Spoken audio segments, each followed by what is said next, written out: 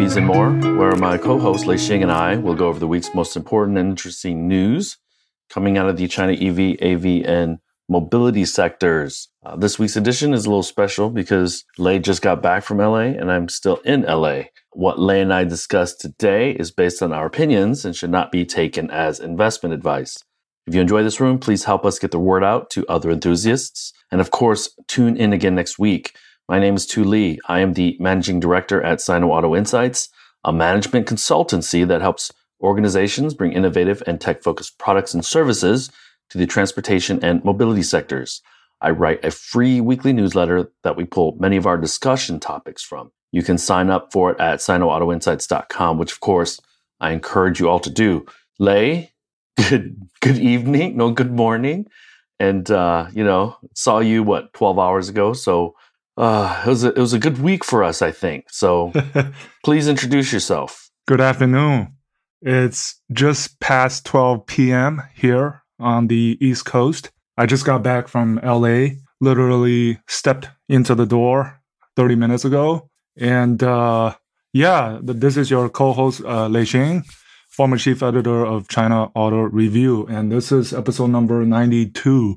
Before we get into the LA, Bay Area, San Francisco, back to LA trip, this is a special day. It's the 28th birthday of BYD. And a few days ago, they just produced their 3 millionth NEV, passenger vehicle NEV, a major milestone. So a big shout out to BYD. Yes, happy birthday and congratulations, Gongxi. For anyone that's doing math, it's 107,000 per year in the past 28 years to get to 3 million units on average. Which, of course, is not the reality, but... Right. And the significant thing is they got to 2 million in probably close to 27 years.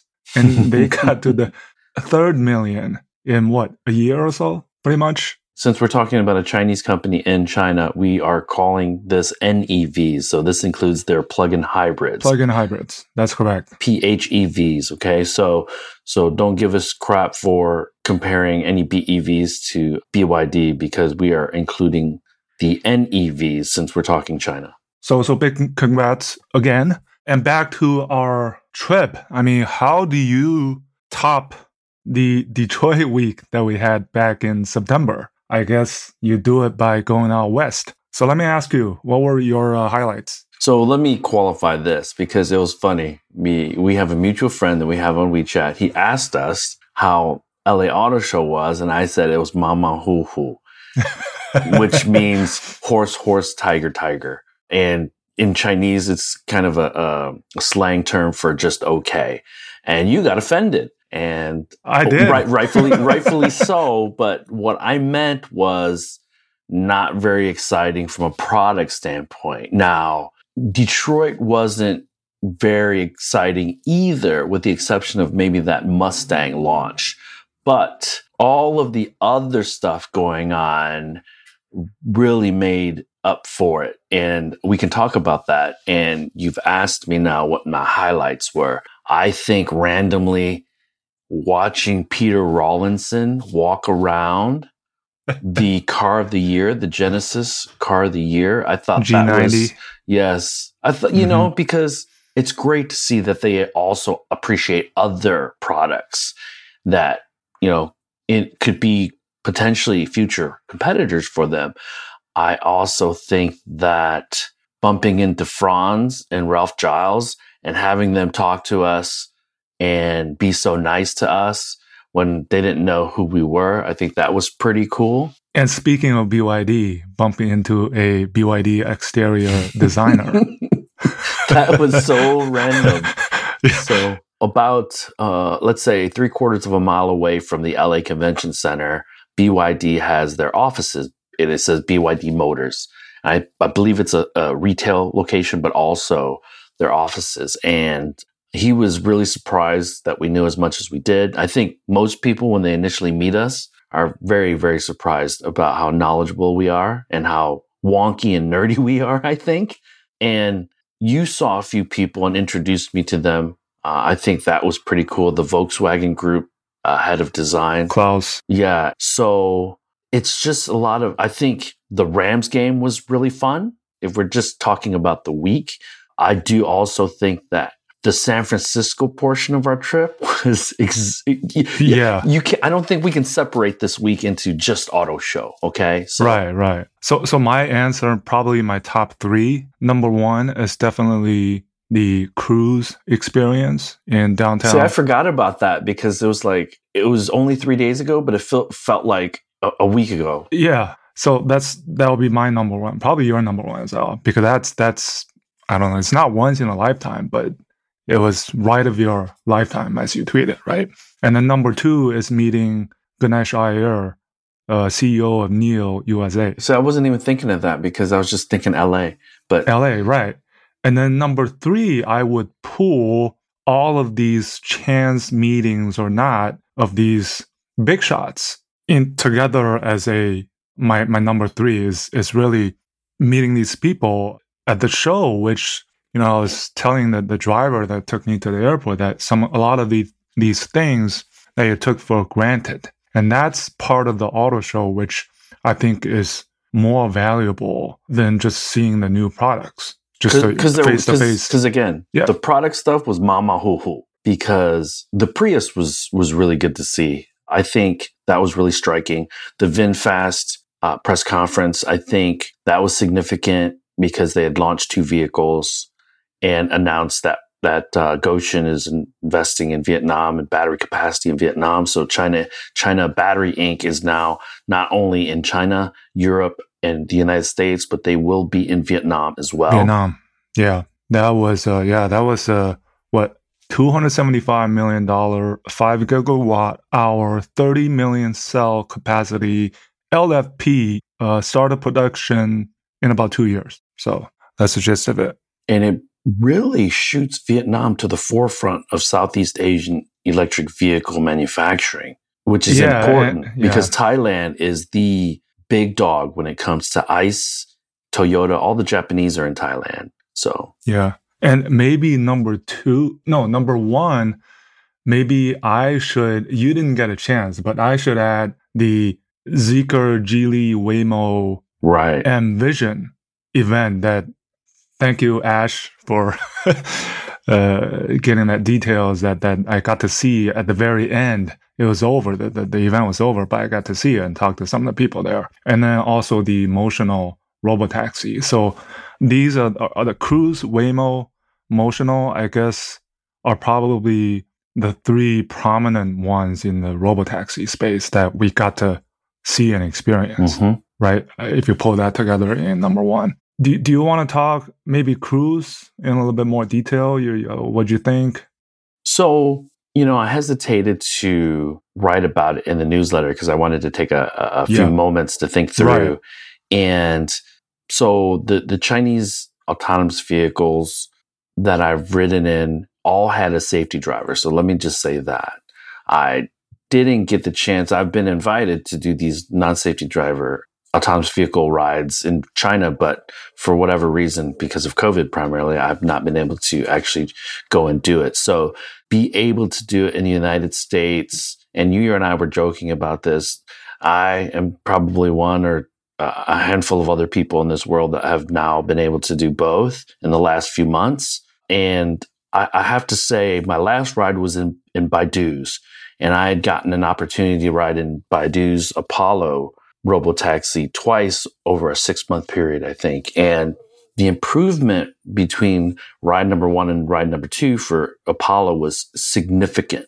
And the herky-jerkiness that I felt in the first ride was taken away and normalized. And you kept on saying, when we're in the Cruise robotaxi, this feels like a person driving. And I feel that, Baidu had incorporated that into the newest iteration of the software and hardware stack. And I felt comfortable. I felt safe in both vehicles. Now, Cruise at night is a little bit easier, but we saw naked lefts. We saw a lot of instances where it was pretty careful. Even on red, it wouldn't turn right. So seeing no driver in the front seat took it to that next level for me. Okay. Yeah. And the next morning, we saw Kyle Vaught said that they're starting to do daytime. So now that's a game changer for me, because when I was doing it with Baidu and WeRide, it was during the day, and it's geofenced, right? Albeit with the safety driver. Yeah, it's geofenced, but it's still taking us point to point where we're asking within an ODD, right? So very impressive on both sides.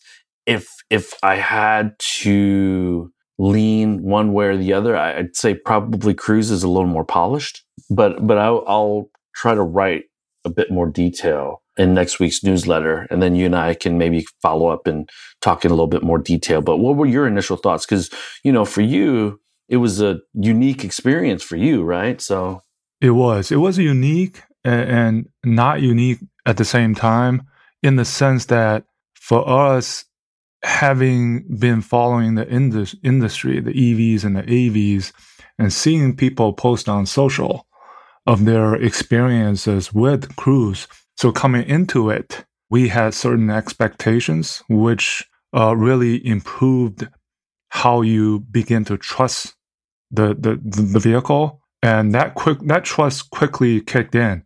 And after that, it was just, you had an initial shot of adrenaline, but it subsided. And then we were just like, oh, this is, as I was saying, this is just feels like a normal person driving. And, but yes, it wasn't perfect. And there were caveats. It runs from 10 p.m. to 5:30 a.m. in the morning. It has, limited, it's geofenced. I will say that, so for anyone who's familiar with San Francisco, we went from Japantown right off of Geary to Sunset on around 10th and Irving near Santong Chinese restaurant. And I chose those 2 points because I knew there was going to be a lot of turns and driving through the neighborhoods, because if we're driving on Geary, it's pretty straight. And so I purposely chose those 2 points. And again, not as heavily trafficked, but still pretty impressive. Sorry, go ahead. Yeah, and then the hilly streets of San Francisco, a lot of traffic lights or stop signs, which meant on our flight back to LA, I watched the videos that I took, or, you took the same videos, and I noticed the speed never went above 25 miles per hour. So you do the same thing. So those are the kind of the ODDs that limits what, the vehicles, like daytime, nighttime. But a lot of the left turns, it was smooth. Some of the stop signs, you saw nudging forward a little bit. You almost feel like, oh, you couldn't see, but normal human driver would do that. And it did that. There were corner cases. There were double parked cars. There were people running out.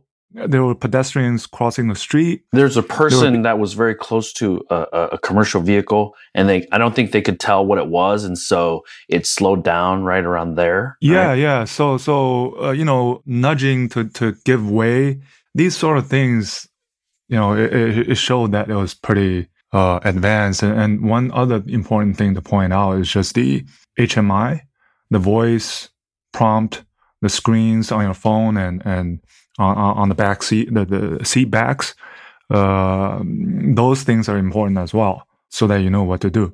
And that's not to say that 25 top speed is not to say that it wasn't aggressively accelerating, because it was accelerating pretty normal for me. Yeah. So like a person would, like, it was not easing into accelerating after a full stop. It was going, and and 25 seems really low, but I didn't feel that we were driving very slow. Again, we were in neighborhoods, right? Yeah. So because of those traffic lights and stop signs, you couldn't have gone too much faster. Right. Because once you pick up speed, you have to stop because there's a next traffic light or a stop sign. And situationally, Yizhuang, where Baidu is a little bit different. There are roundabouts, and it was The scenarios are a little bit different because Yizhuang also has like 4 or 5 lane roads. Yeah. Beijing right now,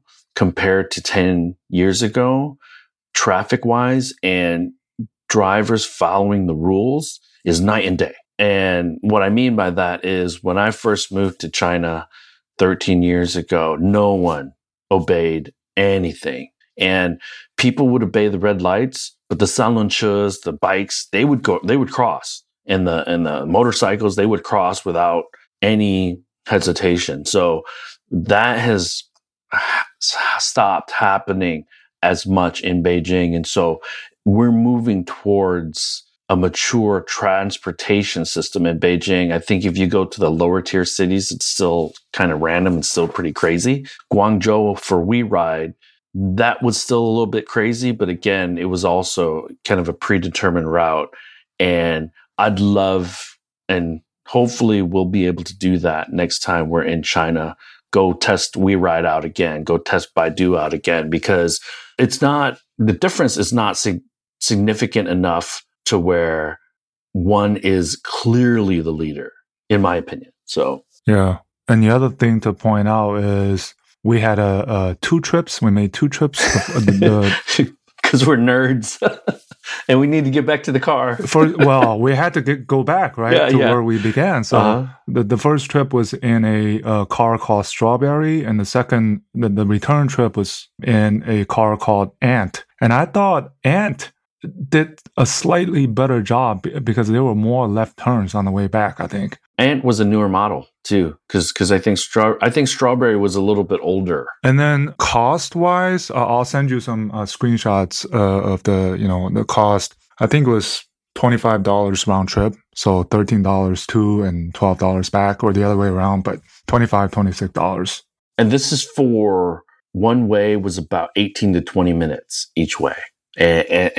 And about three miles, I think, or something like that. To stress, this was a paid driverless ride hailing, not a free test. Yes, we were lucky enough to get access to the app.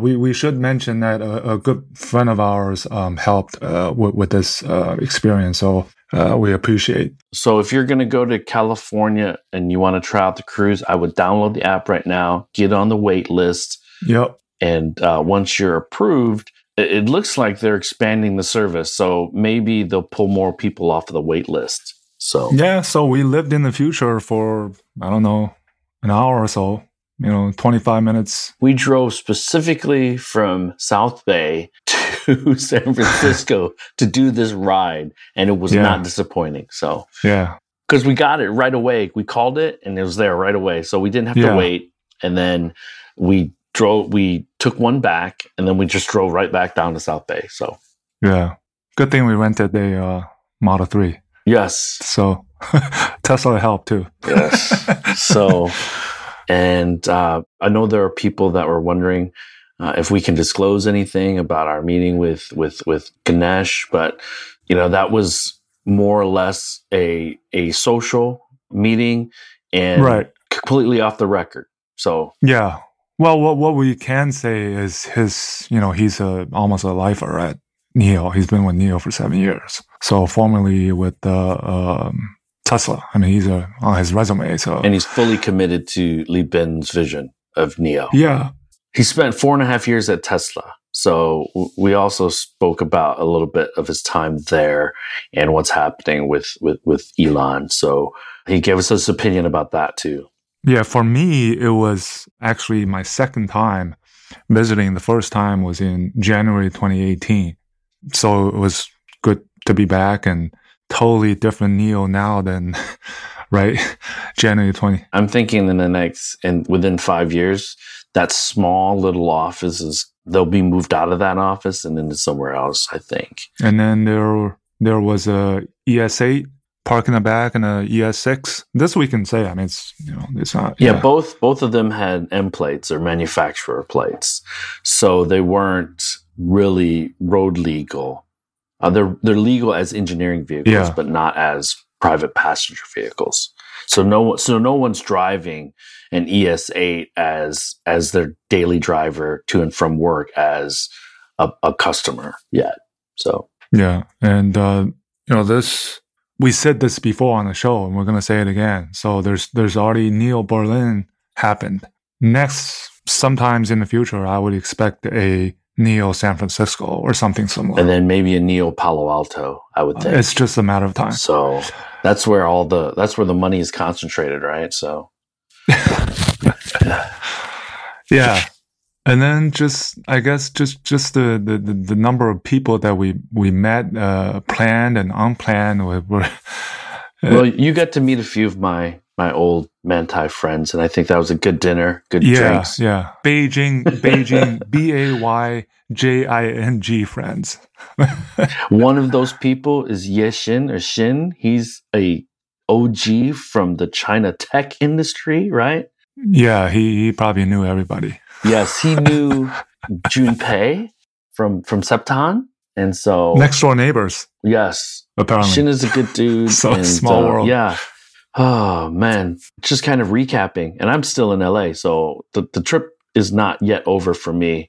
I may do Peterson's this afternoon. Oh, definitely, you have to go because they have that Tesla exhibit on. Yeah, so you have to go. And then tonight is the Fisker event. So I have the red eye flight. So yes, this is a good point to mention. Speaking of Fisker, so yesterday was the SOP of the Fisker Ocean, and also the 1-year anniversary of my conversation with Henrik Fisker last year at the LA Auto Show, which kicked off our Max series. And so we congratulated BYD, we congratulate Fisker and Henrik also. Not easy these days to keep your promise that you made a year ago.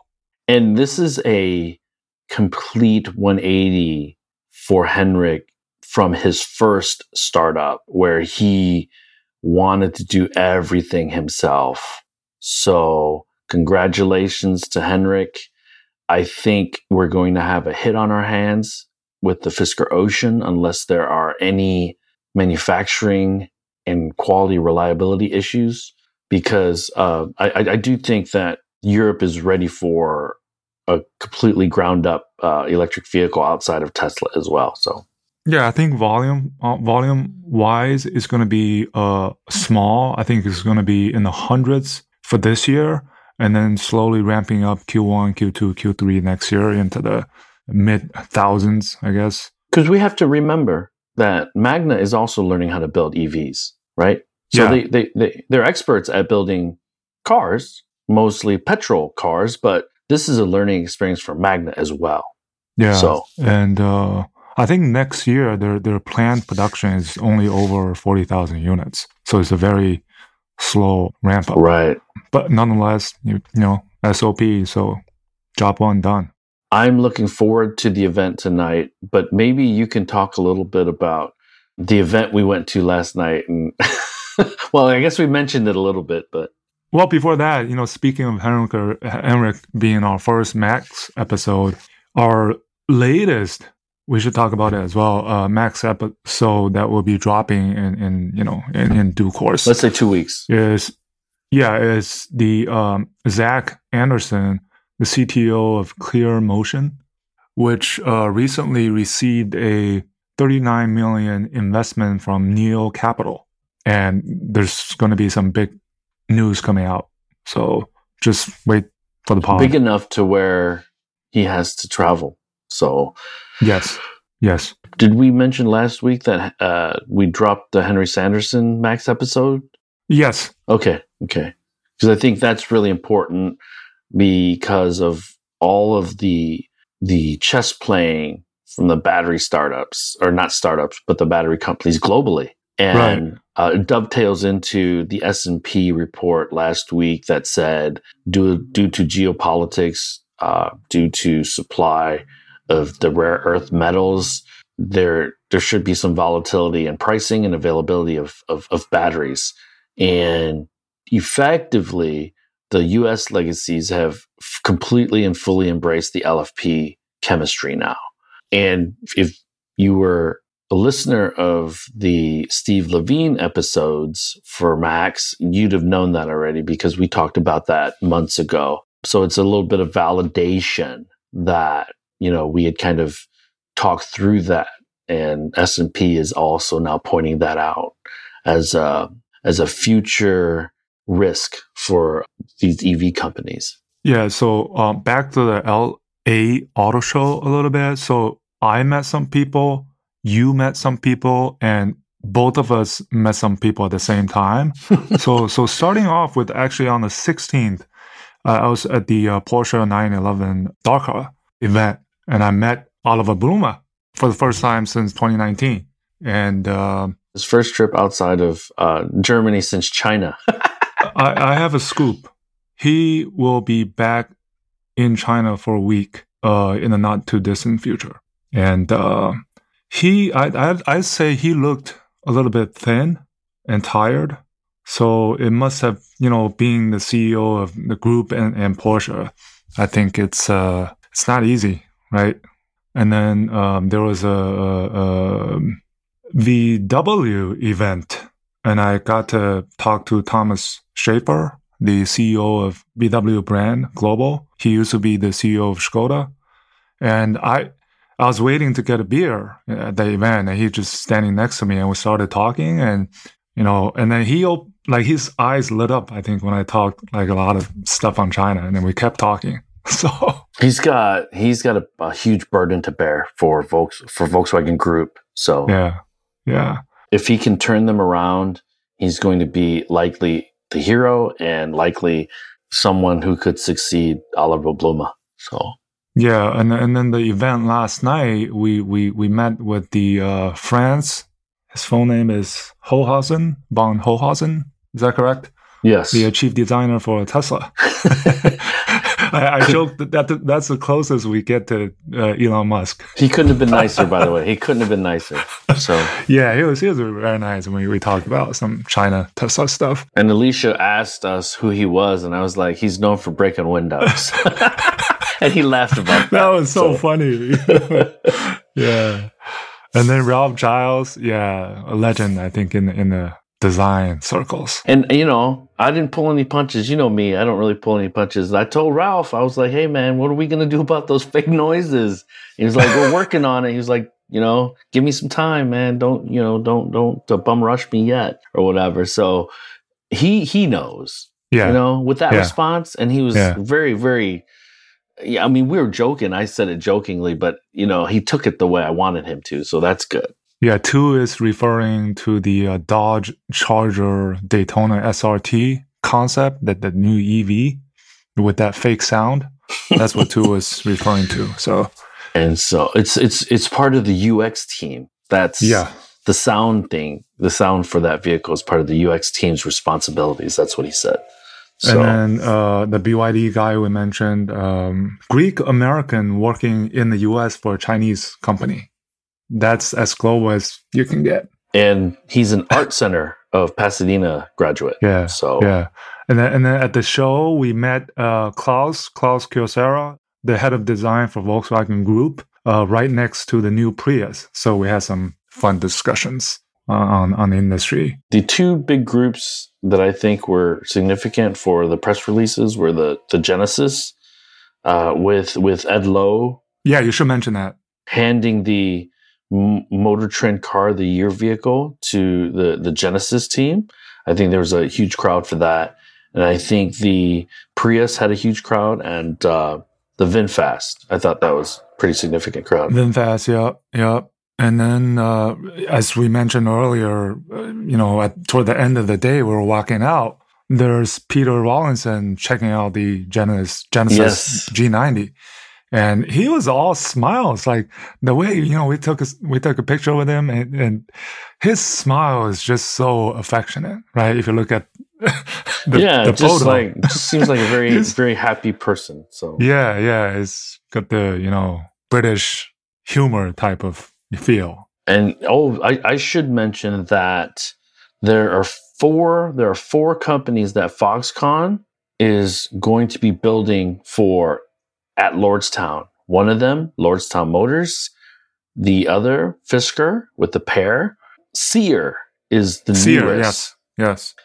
And the fourth is Indie EV. And Indie EV is an LA-based electric vehicle startup that is really leaning into the gaming, the augmented reality, and the virtual reality. So I got a chance to speak with the head of engineering and discuss this with him about how he's going to enter the market. And so I think Foxconn is going to have a really, really complicated factory at Lordstown. And you haven't mentioned the Foxtron yet, right? Yes. Because that's not a US thing, but... Yeah. So Luyan Motors, is it Luxon or Luyan? Luxgen? Yeah, Luxgen is a Taiwanese... Yulong, yes. Yulong Motors, yeah. Yes, so they are a Taiwanese car manufacturer. Foxconn has partnered with them and created a brand called Foxtron. And there are a number of vehicles that they've unveiled under the Foxtron brand. There's a pickup. One of them is a pickup. And so, you see Magna, you see Foxconn. I believe Magna and Foxconn both want to move up the food chain. I truly believe that. And so they're learning as they go. And the chances of all four of those vehicle brands that Foxconn has at Lordstown succeeding is very, very small. And because it's just a capital thing. If they're not selling right off the bat, then the working capital is not going to be enough to maintain buying parts for production. Okay.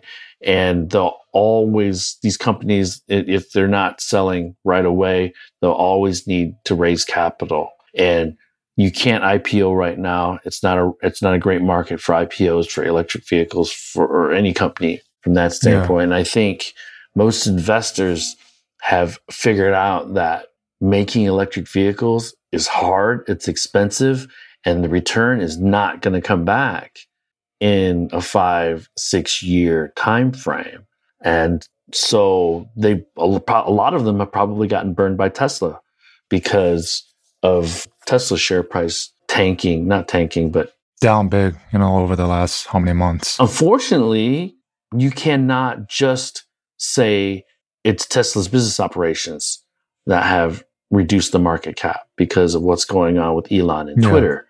So, man, rolling into 2023, it's going to be interesting times. I think money is going to be a little bit tighter. I think more announcements about Chinese companies entering Europe and potentially the United States. I would say before the end of summer, a Chinese company will have announced that one or two Chinese companies will have announced that they're entering the US. So latest by 2024, I think. Yeah. If not next year. And then quickly on the product reveals, just a few North American debuts. So Hyundai Ioniq 6, the Kia EV6 GT, and the Fiat came out with this new 500e that's launching in 2024. Then the VinFast with the VF6 and 7 smaller SUVs. Other than that, the Prius, obviously. They did also show the VF9. Yeah, VF9. Which is a $91,000 car. Yeah. And I thought they had pulled the battery leasing, but they have not, because the sales folks did say that that's an option. So I think you and I might have to go back to LA in the next couple of months and test drive these cars, Lay. Well, we right next to the show, we test rode the Kia EV6, the Chevrolet Bolt EUV, the Genesis GV60, that was nice, and the VF8, right? Correct? The VinFast VF8. Hyundai and Kia are just running on all cylinders, quote unquote. And I was able to meet a communications manager at Hyundai Group who was there specifically to promote Genesis. So we had some interesting conversations, or we had an interesting conversations as we were walking back and forth to the halls. And I plan to keep in touch with him. Yeah. So hopefully I'll have updates on what's going on with Genesis, Hyundai, and Kia in the United States and in China. So Yeah, and the last thing maybe you should mention a little bit about the coding the car, the documentary that Motor Trend showed, and they also came out with a book version of it. And the book Yes. version featured, guess who? Brian Gu of Xpeng.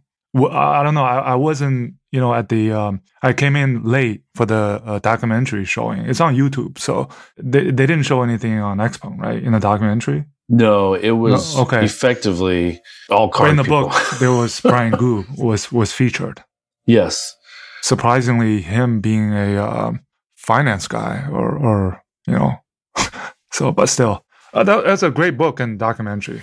If I'm being completely frank and objective, that documentary didn't teach me anything. But because we've been talking about it all this time, right? Yeah, and it was really weird. So there was an NVIDIA person that they had interviewed.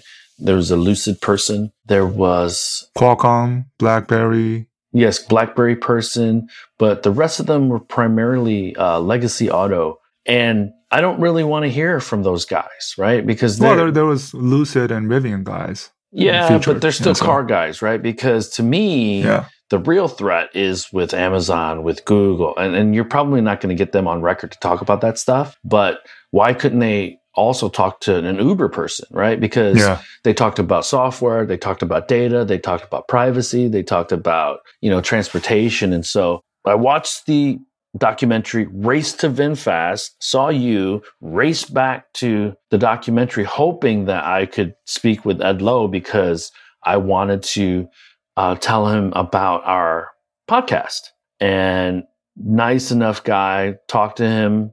He was like, there's five other people in this little small auditorium left over from the end of the documentary in a little chat. And so, we started talking, and he everyone does, not just him, but everyone kind of looks at me a little cynically like, oh yeah, I understand Chinese cars or Chinese EV sector.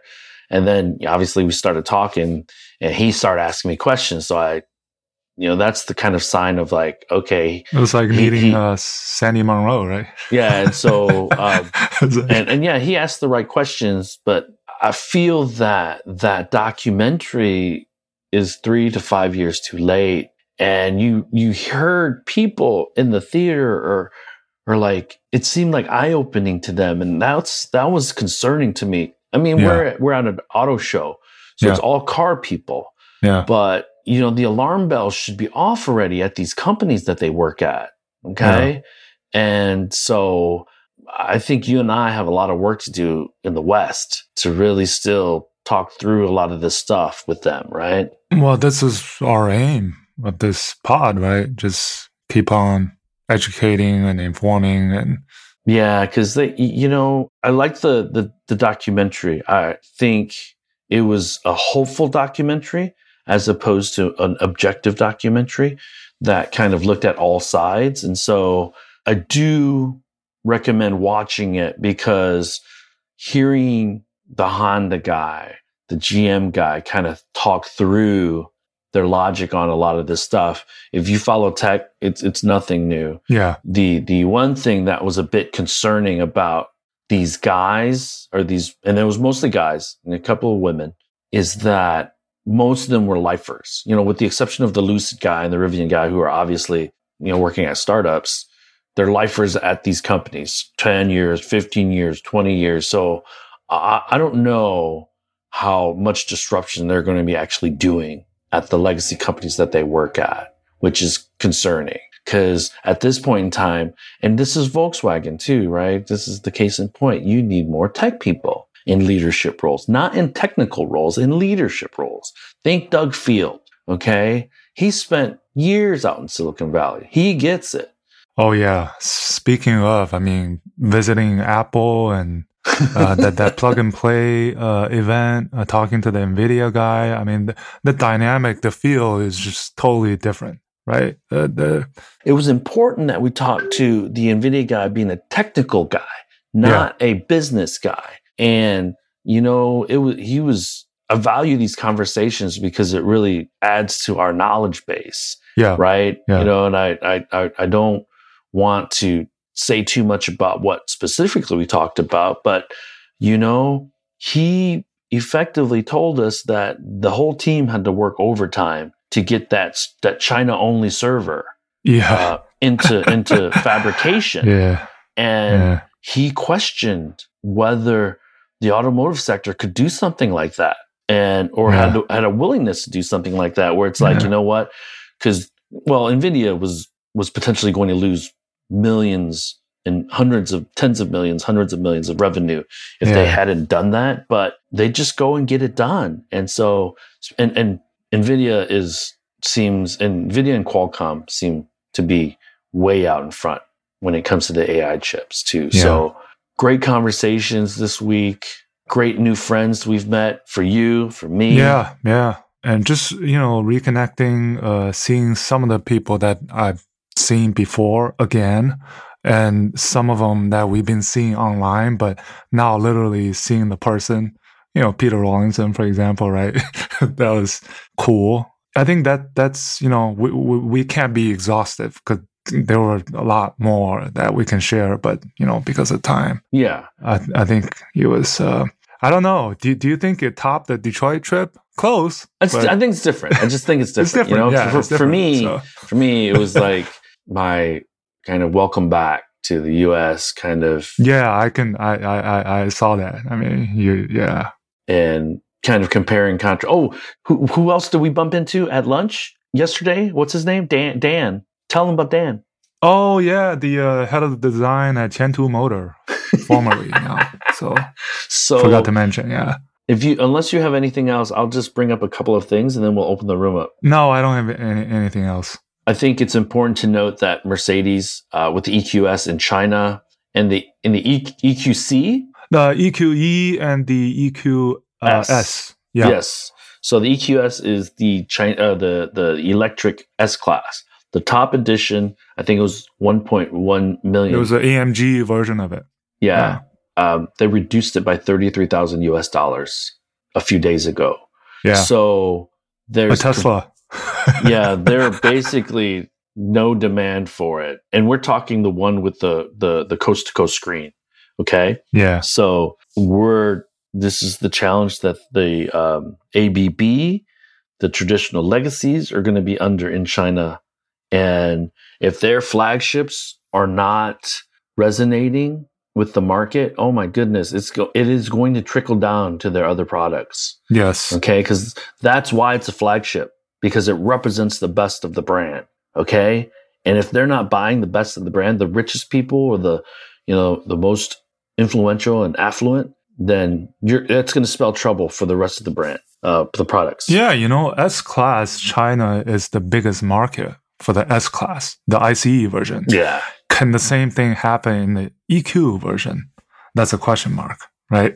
Well, the EQ was also reduced, I think, by $7,000 or $6,000. So not insignificant. Yeah. Huge. But I don't know how much that has to do with Tesla's price reduction. I think that was more of an overdue thing. Yeah. Okay? But Mercedes also offering compensation for existing customers. Yes, to make them whole. Through some kind of rebates or something, so. In order to keep the customers that spent the extra $33,000 happy, or at least not too upset, they were offering alternate compensation, or not reimbursement, but some alternate compensation for that. I think that's important to note. TSMC is rumored to be building a second factory in Arizona. This one to fabricate sub 3 nanometer transistor ASICs. So TSMC is really, really trying to mitigate some risk here. And I tweeted onshoring from Taiwan. So that was a huge win for Arizona, because in total, they're going to be investing $24 billion over the next few years. So kudos to them. Yeah, this week, I mean, there were a lot of things going on in China, but we kind of step away a little bit from that action. And Mary said that they'd be profitable by 2025, that GM would be profitable. Yeah. I don't know how that's going to work if battery pricing is volatile, but it can always change. Yeah. You can always, say, oh, because of this and that, we're not going to achieve it, so. Yeah. So Thanks for joining, everyone. Good morning, good afternoon, and good evening. We will talk with you all next week. And likewise, have a good weekend. Bye-bye. That brings us to the end of this week's show. Lei and I thank you for tuning in. My name is Tu Lee, and you can find me on Twitter at Sino Auto Insight. That's SinoAutoInsight. You can find Lei on Twitter at LeiXing77. That's LEIXING77. If you wouldn't mind rating and or reviewing us on Apple Podcasts, Spotify, or wherever you grab your podcast from, we'd appreciate that as well. Even better, if you enjoy this show, please tell your friends about it. Please join us again next week as we track down all the latest news on China, EVs, and more.